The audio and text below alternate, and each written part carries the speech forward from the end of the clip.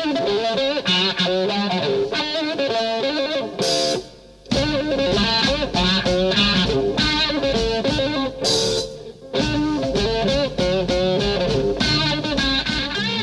Washington, D.C., this is On the Ground. And while we may have given our eulogy for the Afghanistan war, what does this defeat mean for the U.S. empire?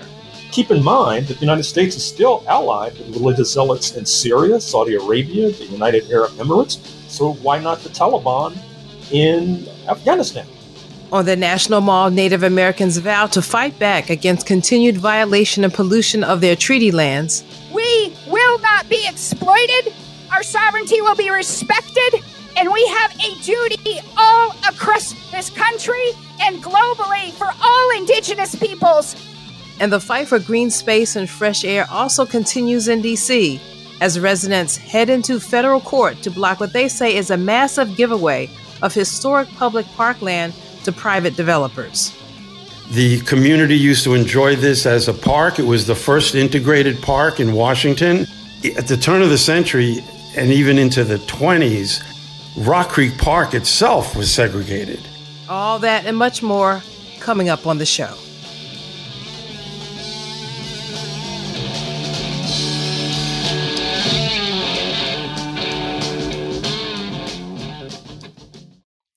Welcome to On the Ground, onthegroundshow.org, Voices of Resistance from the nation's capital. I'm Esther Averum. Well, as breathless as the coverage is of the U.S. defeat in Afghanistan, it is equally breathtaking to witness the erasure of history of U.S. involvement in Afghanistan, or would we say interference in Afghanistan, beginning in the 1970s and up to today, when a record number of more than 7,000 U.S. bombs were dropped on that country in 2019. And as news stories abound about what is feared for the plight of women and girls under the Taliban, remember that according to the United Nations, U.S. bombs have killed or hurt tens of thousands of Afghan civilians, including women and children.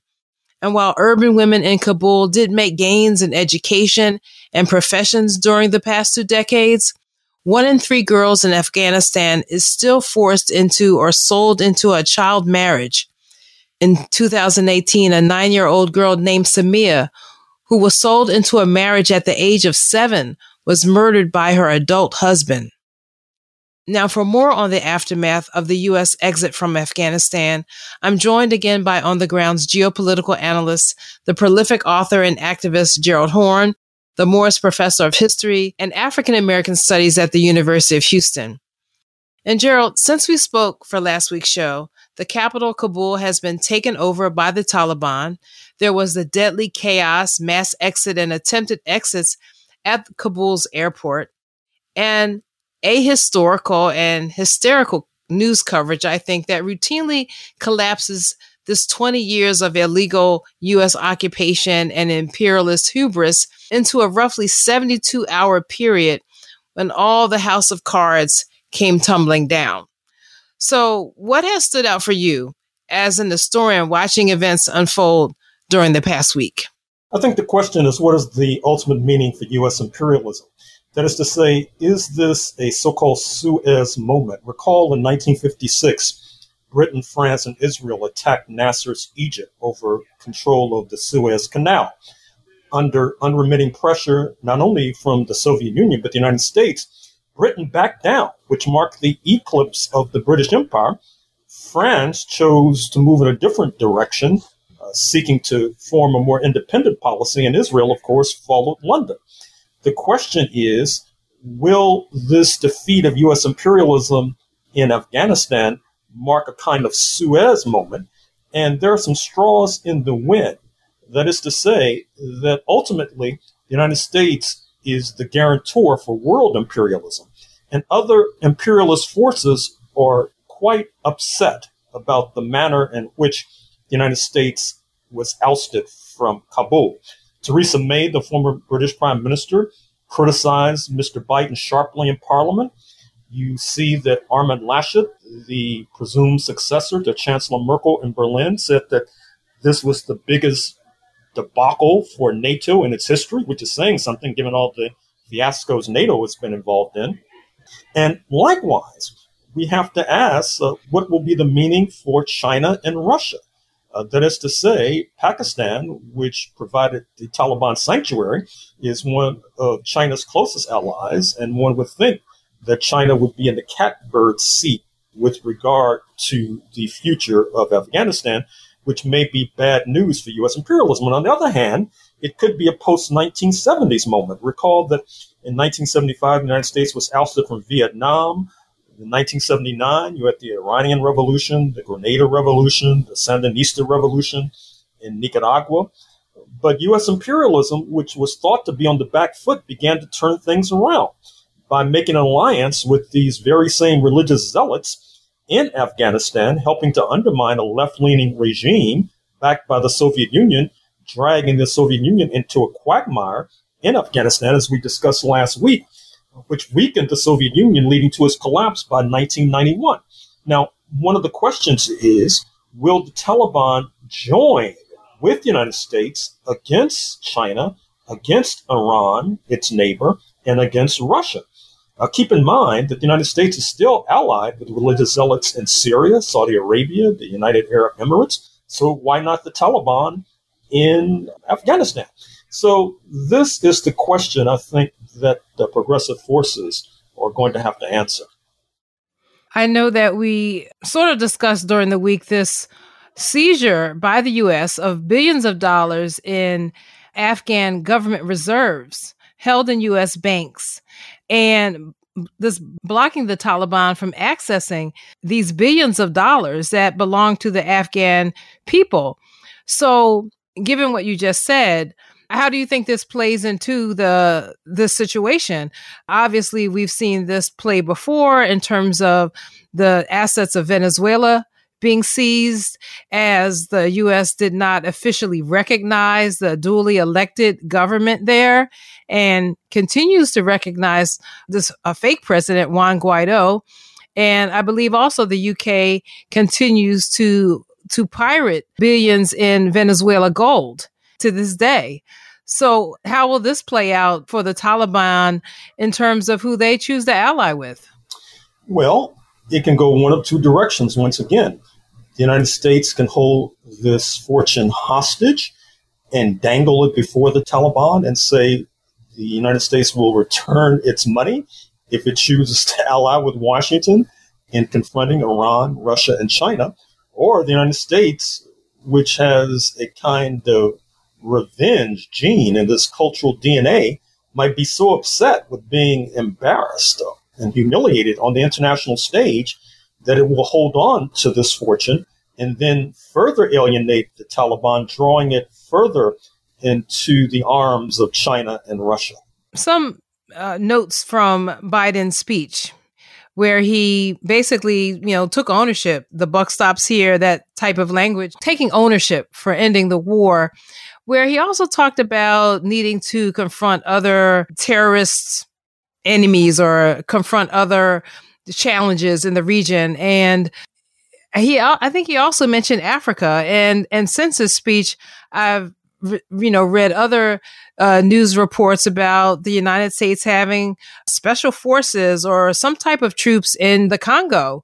And of course, we know about the ongoing bombing of Somalia. So how does this continued activity by the U.S. in Africa and the Middle East impact what's happening in Afghanistan right now?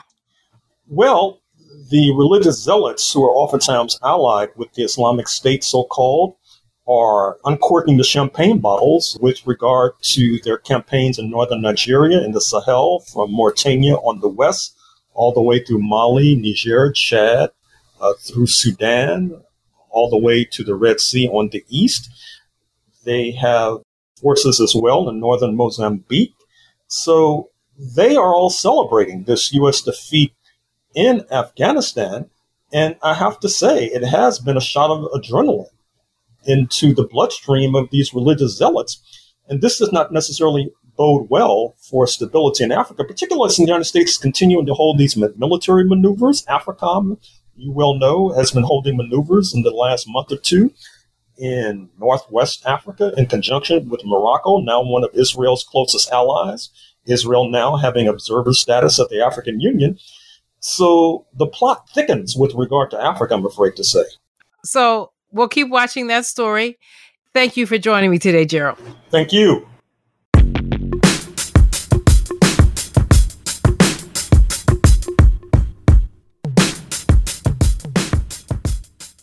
There were major wins this week for those working for environmental and climate justice. The dangerous pesticide chlorpyrifos is finally being banned by the Environmental Protection Agency, even after decades of proof that it is tied to permanent brain damage in children.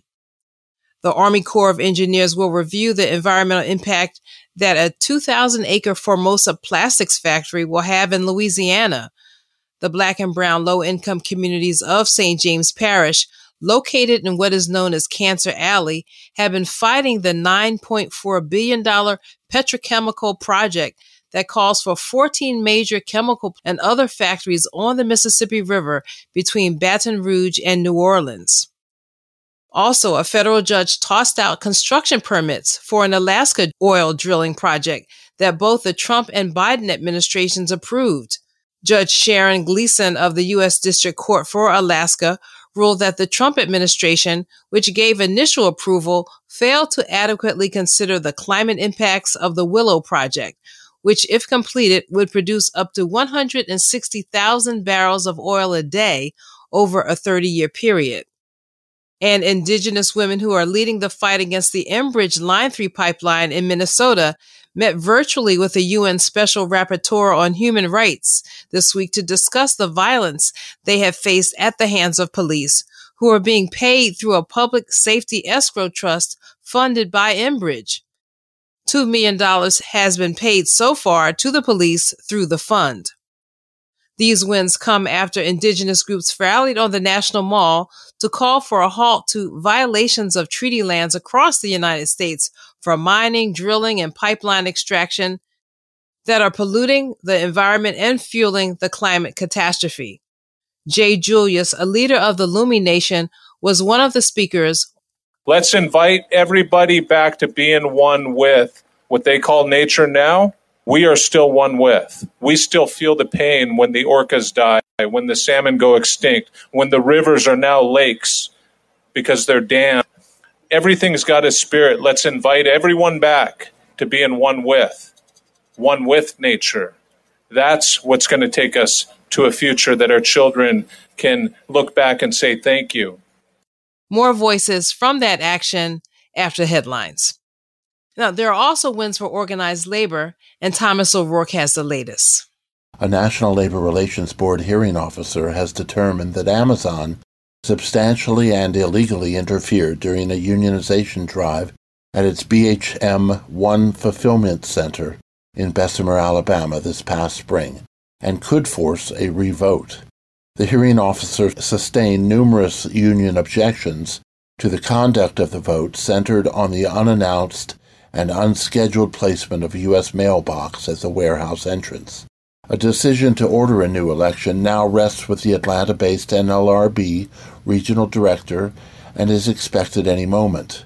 Meanwhile, the Baltimore Amazon Workers Rank and File Safety Committee has issued a statement denouncing Amazon's decision to bring back mandatory masks only a few months after it had dropped its mask protocol along with all its other safety steps prematurely.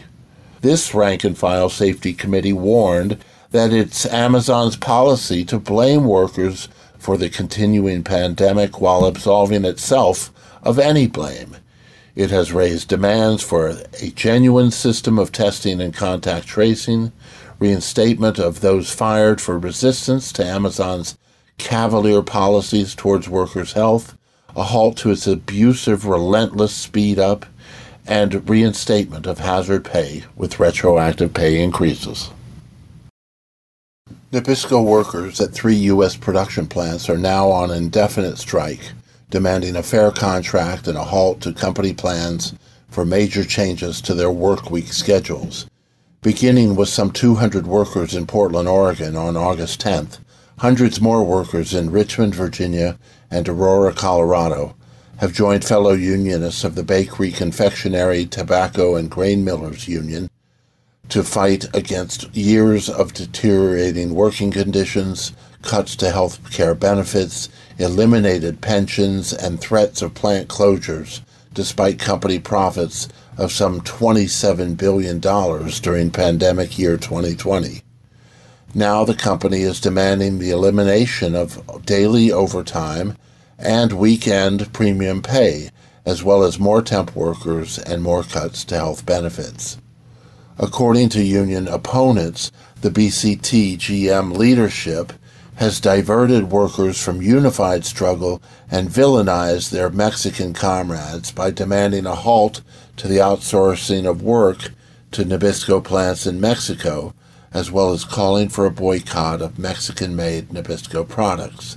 How much this will impact these bakery union workers' will and capacity to fight is not certain, but stay tuned to On the Ground for updates. For On the Ground, this is Thomas O'Rourke.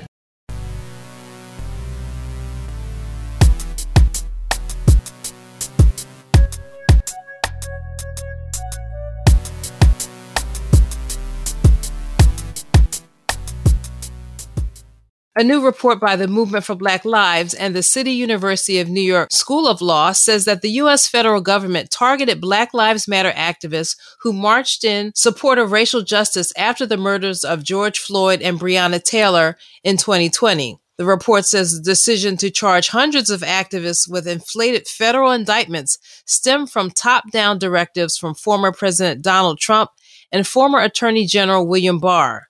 Federal criminal charges typically carry longer sentences than state charges, and they come with higher conviction rates.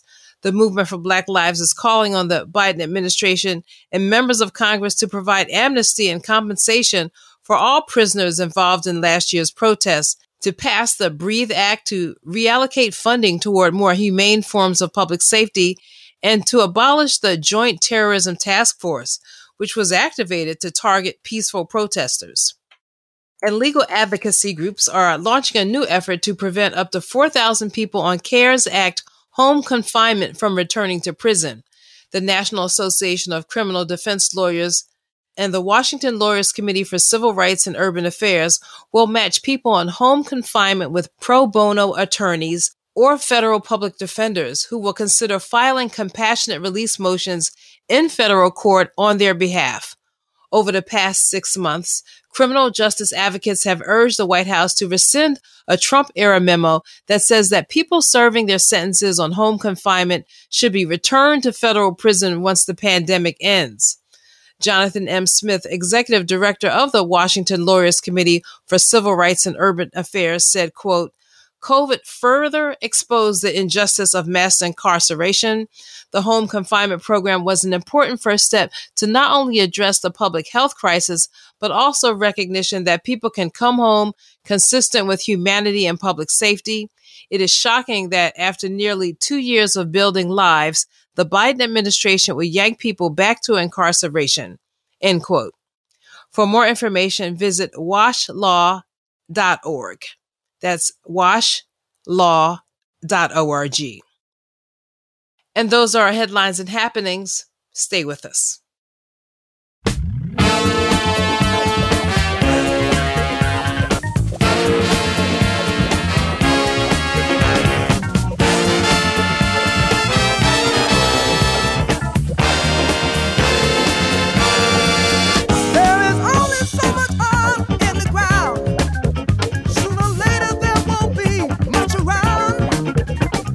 Tell that to your kids while you're driving round downtown. And there's only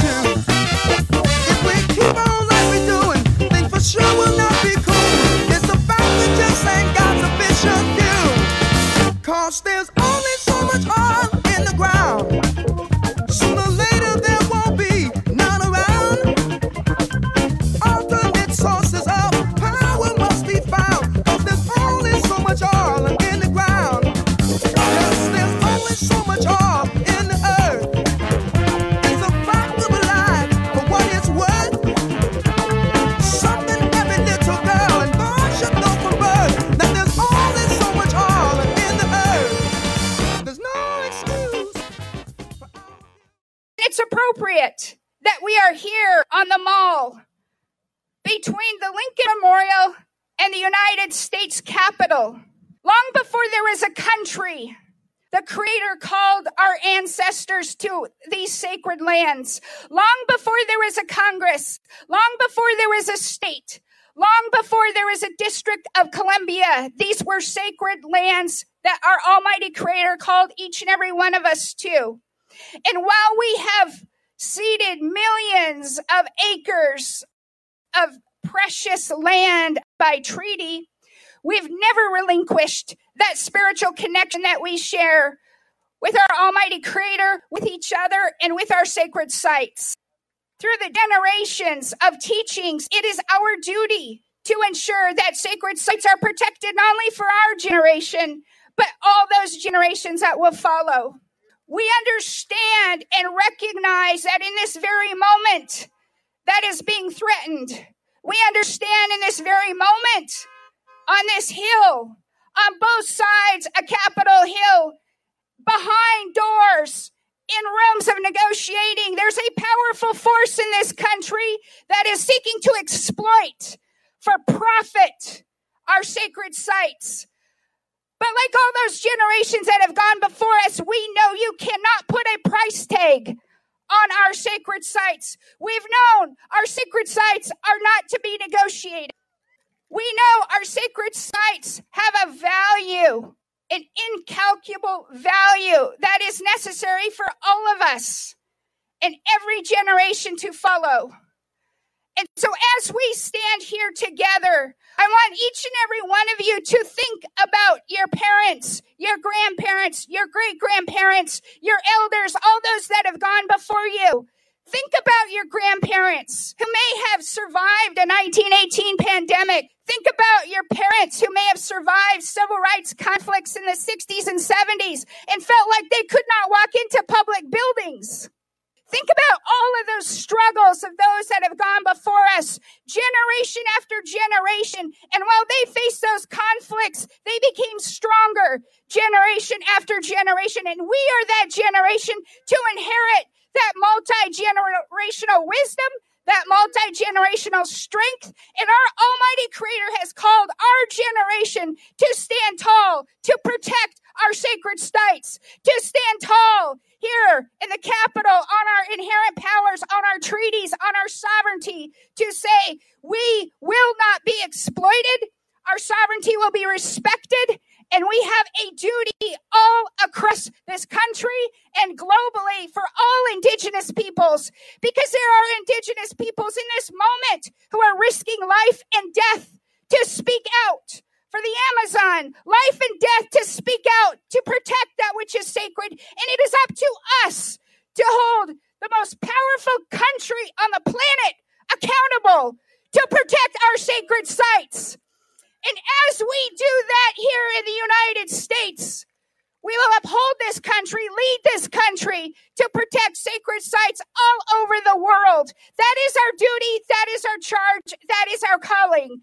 On behalf of the National Congress of American Indians, we stand firm in that mission. We honorably accept that mission that is represented by this totem, and we will support and honor our sacred sites. Siokwil Chikatsi.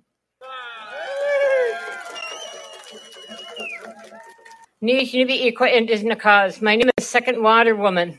My English name is Great-Grandmother Mines. We have been on a healing journey throughout Turtle Island. We are transplants from the east prior to the colonization and reside in Dakota Territories in the northern part of the state. We have made the journey hence to California to take part in ceremonies with the Dene prayer runners that ran 215 miles for the Canadian children that were recently discovered, and the 8 that were returned home to the Dakotas, and the many other children for the government boarding schools that patiently await to be found and to be returned to their grandparents' homelands. We rested back in Minnesota and got ready to come east to be with the totem and all that resides within her, because we see her as a feminine. There is something I would like to read to you from my fellow water protectors across Turtle Island.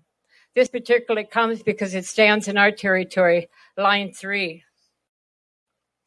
We are grateful to you and your commitment to Indian people and Mother Earth. We also acknowledge the complexity of your position. This I'm speaking to Deb Holland. We're asking you to suspend the construction of Line 3 until a full assessment of endangered species, cultural reasons, and water can be undertaken. This pipeline violates the trust responsibility that the United States has to American Indian people, causing widespread destruction of treaty resources like wild rice and poisoning of waters full of fish and life. This project had an inadequate review of endangered or threatened species, and there was not an adequate cultural resource review for this project. This June, Enbridge received the largest water allocation in the history of Minnesota. We're from the land of 10,000 lakes. Can you imagine? The Minnesota Department of Natural Resources approved a permit to Enbridge for 630 million gallons and allowed the company to amend that to 5 billion gallons, a tenfold increase over what was reviewed in the environmental impact statement. This 5 billion gallons of water allocation occurred without an environmental review and in a time of the deepest drought in our recent history. The tribes were denied information and asked to review the project 2 weeks before the permit was issued. Not only are tribal nations concerned, but 32 of our state legislators in Minnesota wrote a July 27th letter to the Minnesota Pollution Control Agency asking the agency temporarily suspend the Section 401 certification and order Enbridge to immediately halt all drilling along the Line 3 route until the state is no longer experiencing drought conditions, until a thorough investigation can be completed by your agency into the fracking accidents. This Canadian corporation is destroying the Great Lakes in our world. In time that we're trying to address climate change, this corporation will bring 3 times more oil than it did before to our land, tripling carbon emissions. We're asking you here in this land, this capital, the White House, Biden administration, come on, guys, this is for the people. This ain't just an Indian thing. This is for all people. This planet here is made up of water, but most of the water that we have here is very limited for us human beings to survive. We want you to wake up because this is in the heart of our land. So we're asking you to suspend the construction of Line 3 and to protect our future generations. Now, myself and you see we're the Top Hat Long Skirt Society. We're Madewans. We're in this leg here to be with the totem and the carvers and all our relatives and all our relative allies. We're going to return paying our respect to deliver that last bundle to the Carlisle boarding school and to put our prayers down. So I want to say, miigwech to these carvers for the east that they came from. I never thought I'd see this day. You see, I'm from that boarding school era. I have a brother that never came home. I had a sister that was murdered. So everything, those prayers within this totem, and Deb Holland, our people, and for all the people that put this together, our cloak has fallen, and the Red Nations has rised up. Let the prophecies unfold. Miigwech.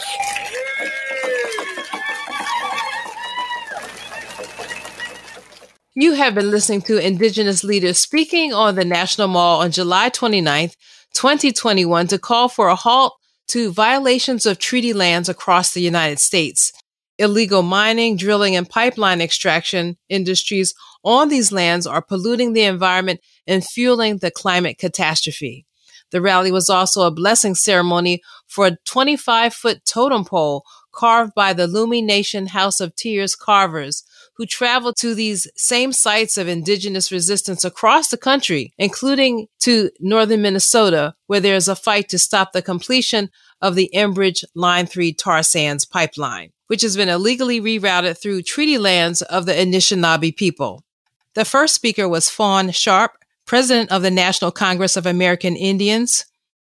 This is On the Ground. Stay with us.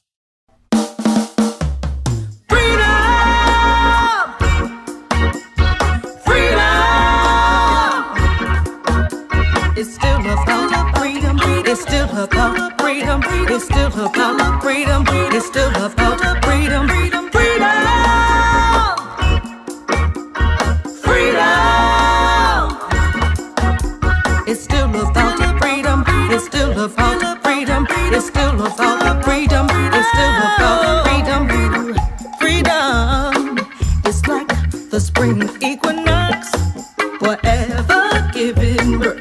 Freedom is sticky like the multiverse, full of energy. Some oppressed, some imprisoned, some colonized. Freedom people rebel, revolted, uprise. Freedom is light in the darkness of night.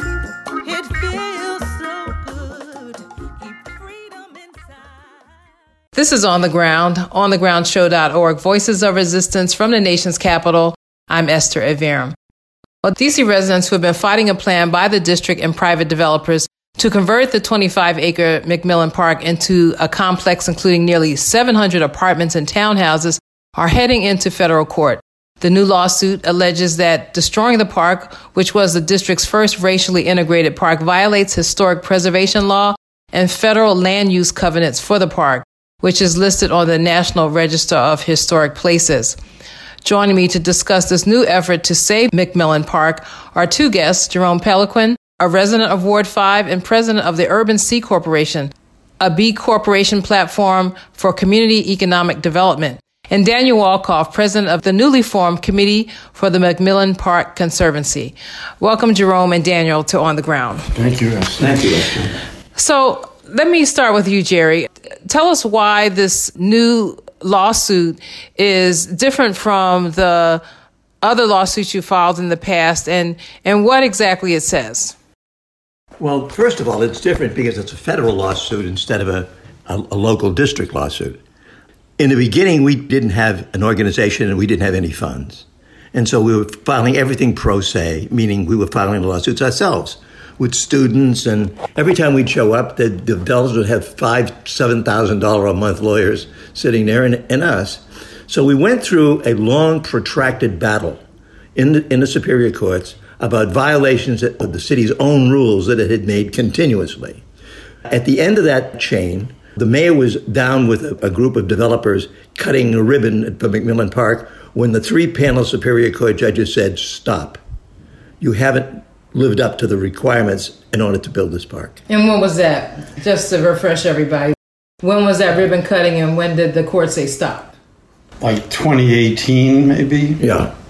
And since then, we've been fighting a delaying action because we still didn't have any resources and we still didn't have an attorney, and filing in the federal court is no joke. It's a major issue. So it's taken us that much time to get together the resources and the volunteers and the people necessary to do so and to draft the complaint. And we finished it and filed it. So we're now in federal district court with the federal judge. This will be where the tale will be decided. So Daniel, tell us about these covenants and use of the land at McMillan Park and why you believe that this is a violation of the federal land use requirements. Well, we go back a little ways to when the district government was offered the site, when the sand filtration for the fresh water system was transferred towards the reservoir to a modern filtration system. When was that? 1987.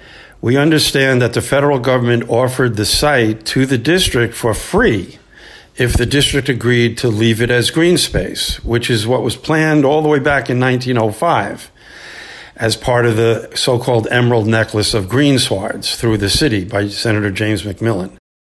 So in 1987, when GSA transferred the land to the district and the district didn't agree to taking it for free and guaranteeing it as green space, General Services Administration assigned historic preservation covenants that restrict any work on the site to what's called the Secretary of Interior's standards for rehabilitation of historic buildings.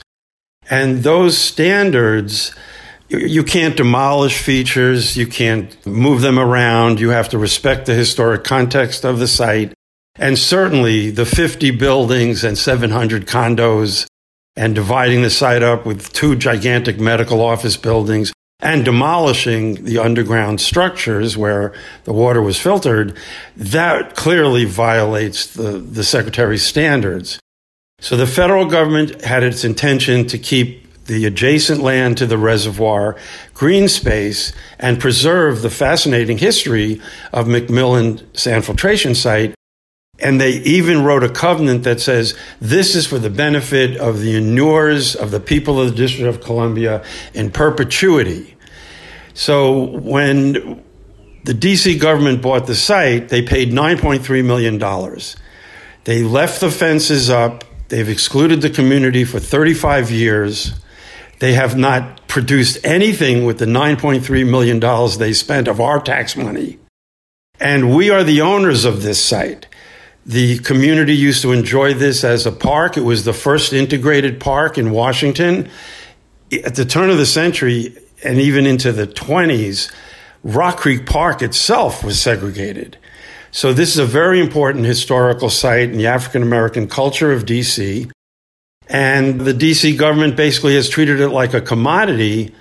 They have literally fenced it off, let it almost demolition by neglect, and literally relegated it from the history of the city because they're in collusion with the developers and they want to deliver this land, our 25 acres in what's called a surplus, to give the 25 acres to the developers, basically steal it from the people of D.C.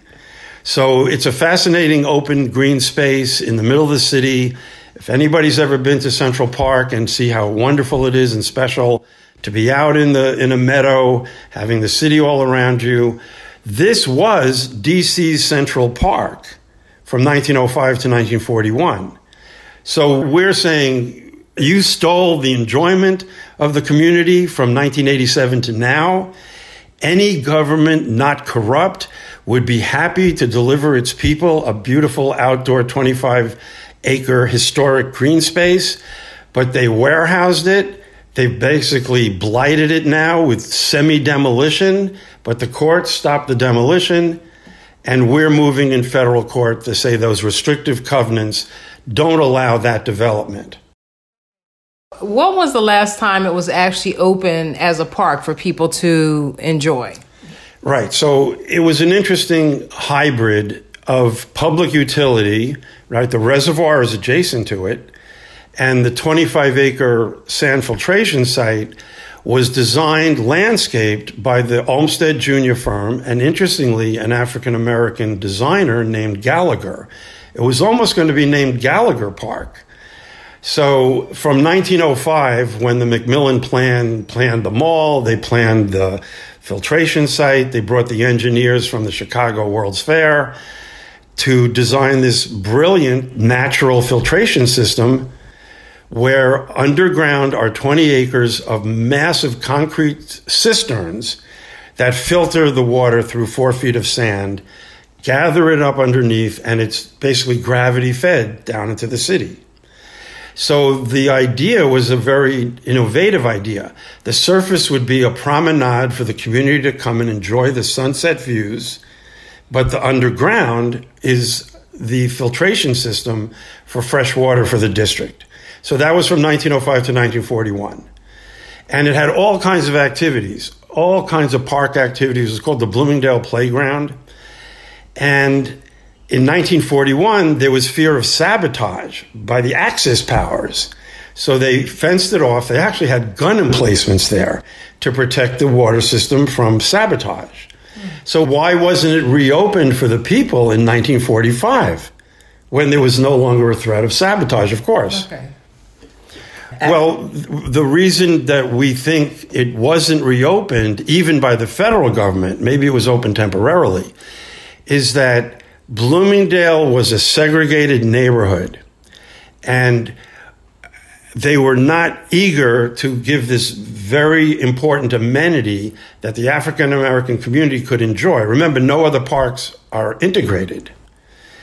So it's actually concurrent that the legal fight by Thurgood Marshall's mentor, John Houston Hamilton, was on the next block, fighting restrictive housing covenants. And right there on Bryant Street, the Supreme Court struck down racially restrictive housing covenants. So it kind of fits together simultaneously. They weren't adding an amenity back that the African American community enjoyed. We have oral histories from 2 or 3 seniors in Bloomingdale that are on YouTube. Miss Ella says, "That was our paradise. My mother made a sandwich for us. We went out to the reservoir. We spent the entire day. They would sleep there on hot nights." It was paradise. It was just like a place away from home. I mean, we didn't have to drive to get up there. You could just walk, exercise. And we had all the opening and the space and the sand, the water, and what have you. So we're advocating that it return to recreation space for the city, along with those restrictions that say you can't just build anything you want here. And our plan actually would be to restore the Olmsted landscaping, the beautiful steps. There's a gorgeous sculpture that's a fountain, and it's a Senator James McMillan Memorial that was done by Herbert Adams. And the D.C. government has just allowed the site to deteriorate. They just practically destroyed the sculpture.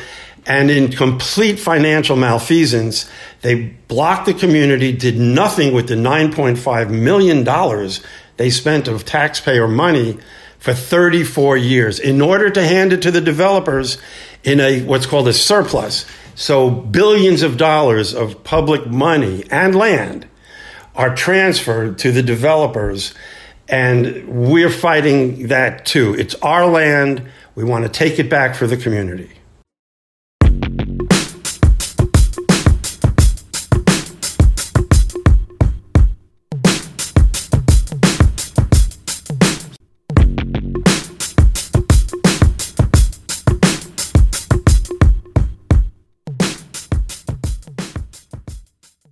And now I'm joined by Mrs. Jimmy Boykin. She is a neighbor of McMillan Park. Actually, she's lived across the street from the park for more than 50 years. Thank you for joining me today on the show, Mrs. Boykin. Thank you for having me. Well, we are doing this piece because of this new federal lawsuit filed to oppose development of the park.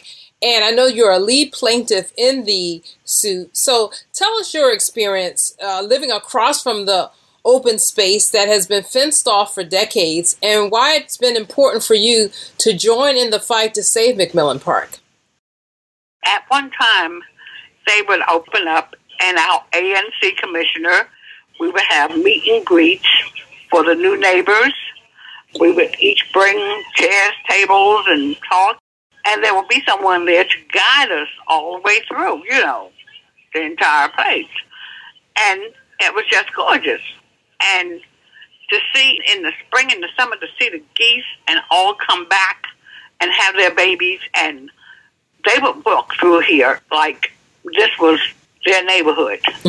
No one touched them. They would walk all through. The mamas would lead their babies through, and they would take the same path every day. And we would sit and enjoy them. And they want to destroy this, the last of it. And to tear that down, I don't know what all else they want to put there. But as far as apartments and some sort of medical assistance or whatever, there are 4 hospitals right at Michigan Avenue and North Capitol and First. Mm-hmm. And there's another one on Georgia Avenue. There's Howard University Hospital.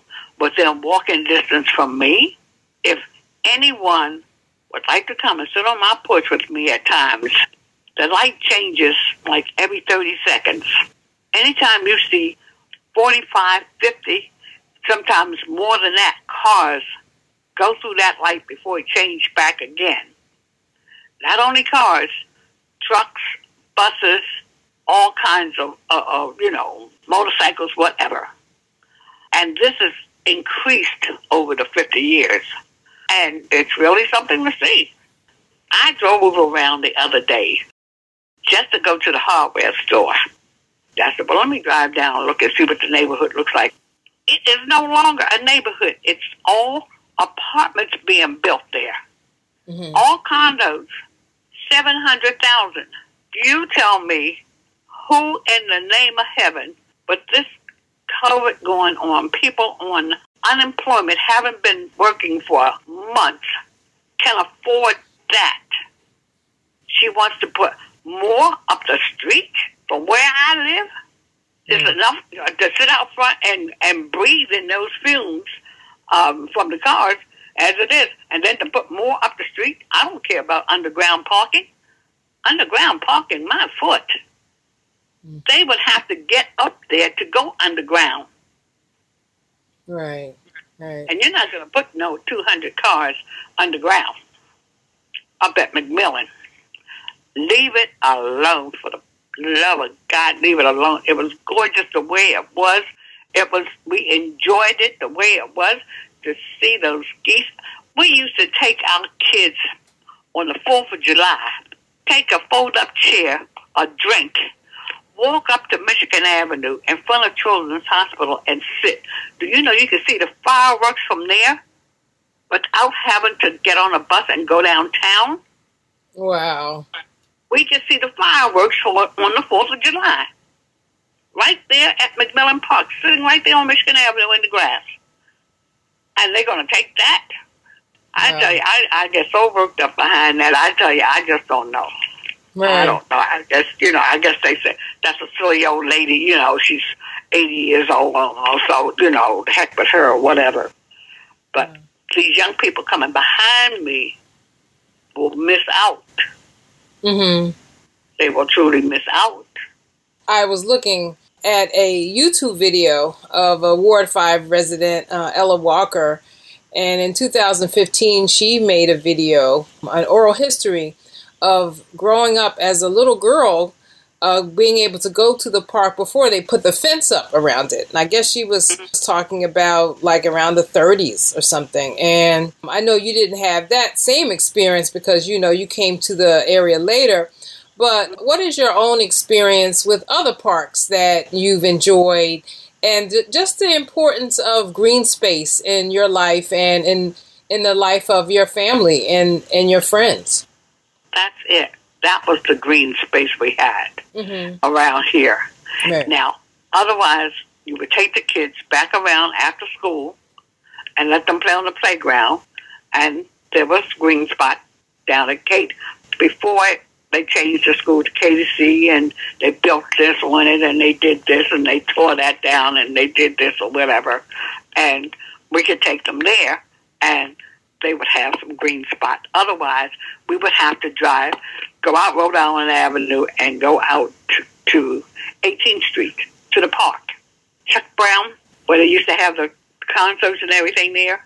And it was gorgeous, It's still gorgeous, But, my God, if you don't have a car, you would have to load the kids up on a bus, try taking a cooler and a picnic lunch, and going all the way over there. Right. It's silly, Why would I go over there when I had green space here, and my kids and my grandkids could have gone and, enjoyed where I was at. Right. But they didn't have that. Like when your children were young, it was still fenced off. It was fenced off, but see, we had an ANC commissioner. She was sweet. She would have that fence open up periodically. Yes. I mean, that fence was open quite a while, and to not only to meet and greet, but to enjoy it. Right. And we would be there all day, and people look forward to doing it. Right. And we bought out tables and drinks and everything, and we got to meet each other, and we had a tour guide that took us all through there. Also underground? Yes. Wow. We went underground, too. We went underground there. I'm going to tell you, that was something to see. Yeah. And the kids enjoyed it immensely. but yet and still, this is our mayor. Wow. That's supposed to love D.C. and supposed to care about the people. That lady is a piece of work, I'm going to tell you. Finally, I wanted to ask you, what excites you about having McMillan Park, restored as green space that the community could use? I could see those geese coming back. I could see that space being open. I could see me meeting somebody I haven't seen. Some open the thing so I can really know who's around me. Mm-hmm. I don't know who lives around me. Wow. Open the thing up so I can meet you. You can meet me. I'll tell you where I live, what I've done, what you do, and whatever. Anything I can do for you, call me or knock on my door. Mm-hmm. I'm here. Right. My mama always told me, baby, if you keep your hand closed and you never open it to give, you will never receive. Mm-hmm. So my hand is always open. Anybody that needs anything from me and I have it, honey, I'm not going to take it with me. You can have it. You can have it. Tear that fence down, put that grass back down there where it belongs. Let me go out and take my shoes off for once and sit in a chair and run my feet through that grass one more time.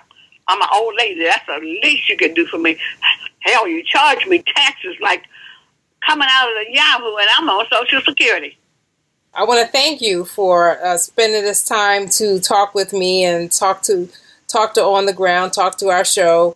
Okay. Tell the mayor, do me a favor. What's that? Tell her to come and sit on my porch for 10 minutes and watch that traffic light when it changes every 30 seconds, every 40 seconds, and count the cars that go up and down the street. Mm-hmm. Mm-hmm. And see if they still want to put something else up there. Wow. And some of them act like it's the Indianapolis freeway. I begged for speed lights.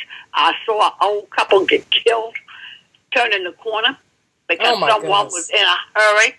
Oh, my goodness. There was a 3-car accident out there the other night, all because they won't put up speed cameras. Right. A child got killed. A neighbor got killed right here on North Capitol. Mm. Well, look, I'm so glad that you could take the time to talk to me. Thank you so much.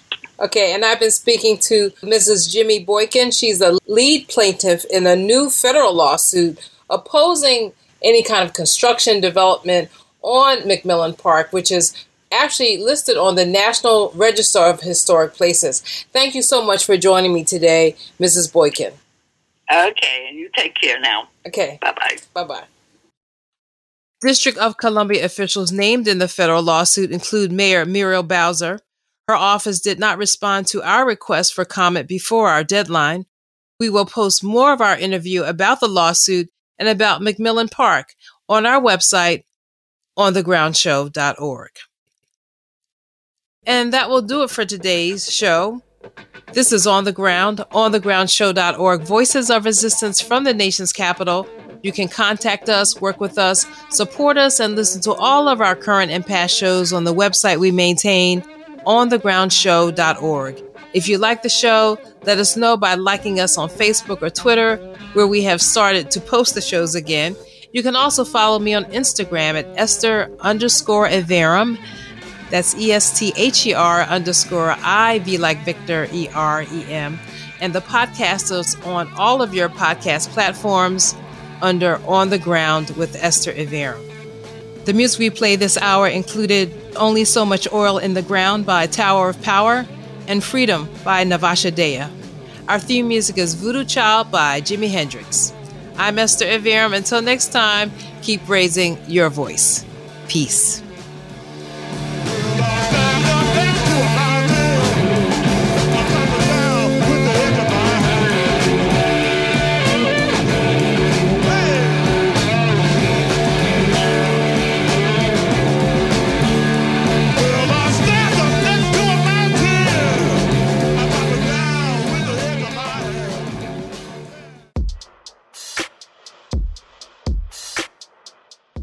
This is Esther Iverum, producer and host of On the Ground, thanking you for listening and for being a part of our audience. And I'm asking you to please partner with us in keeping alive this independent grassroots news program from Washington, D.C. Your fully tax-deductible donation of as little as $3 a month will help us keep lifting up voices of activism and resistance to corporate power and corporate media. So please go to our page at patreon.com/On the Ground Show. That's Patreon, patreon.com/On the Ground Show, where we post the shows and bonus material. Or you can see all the ways to support, including end-of-the-year giving and PayPal, on our website, which you know is onthegroundshow.org. Thank you.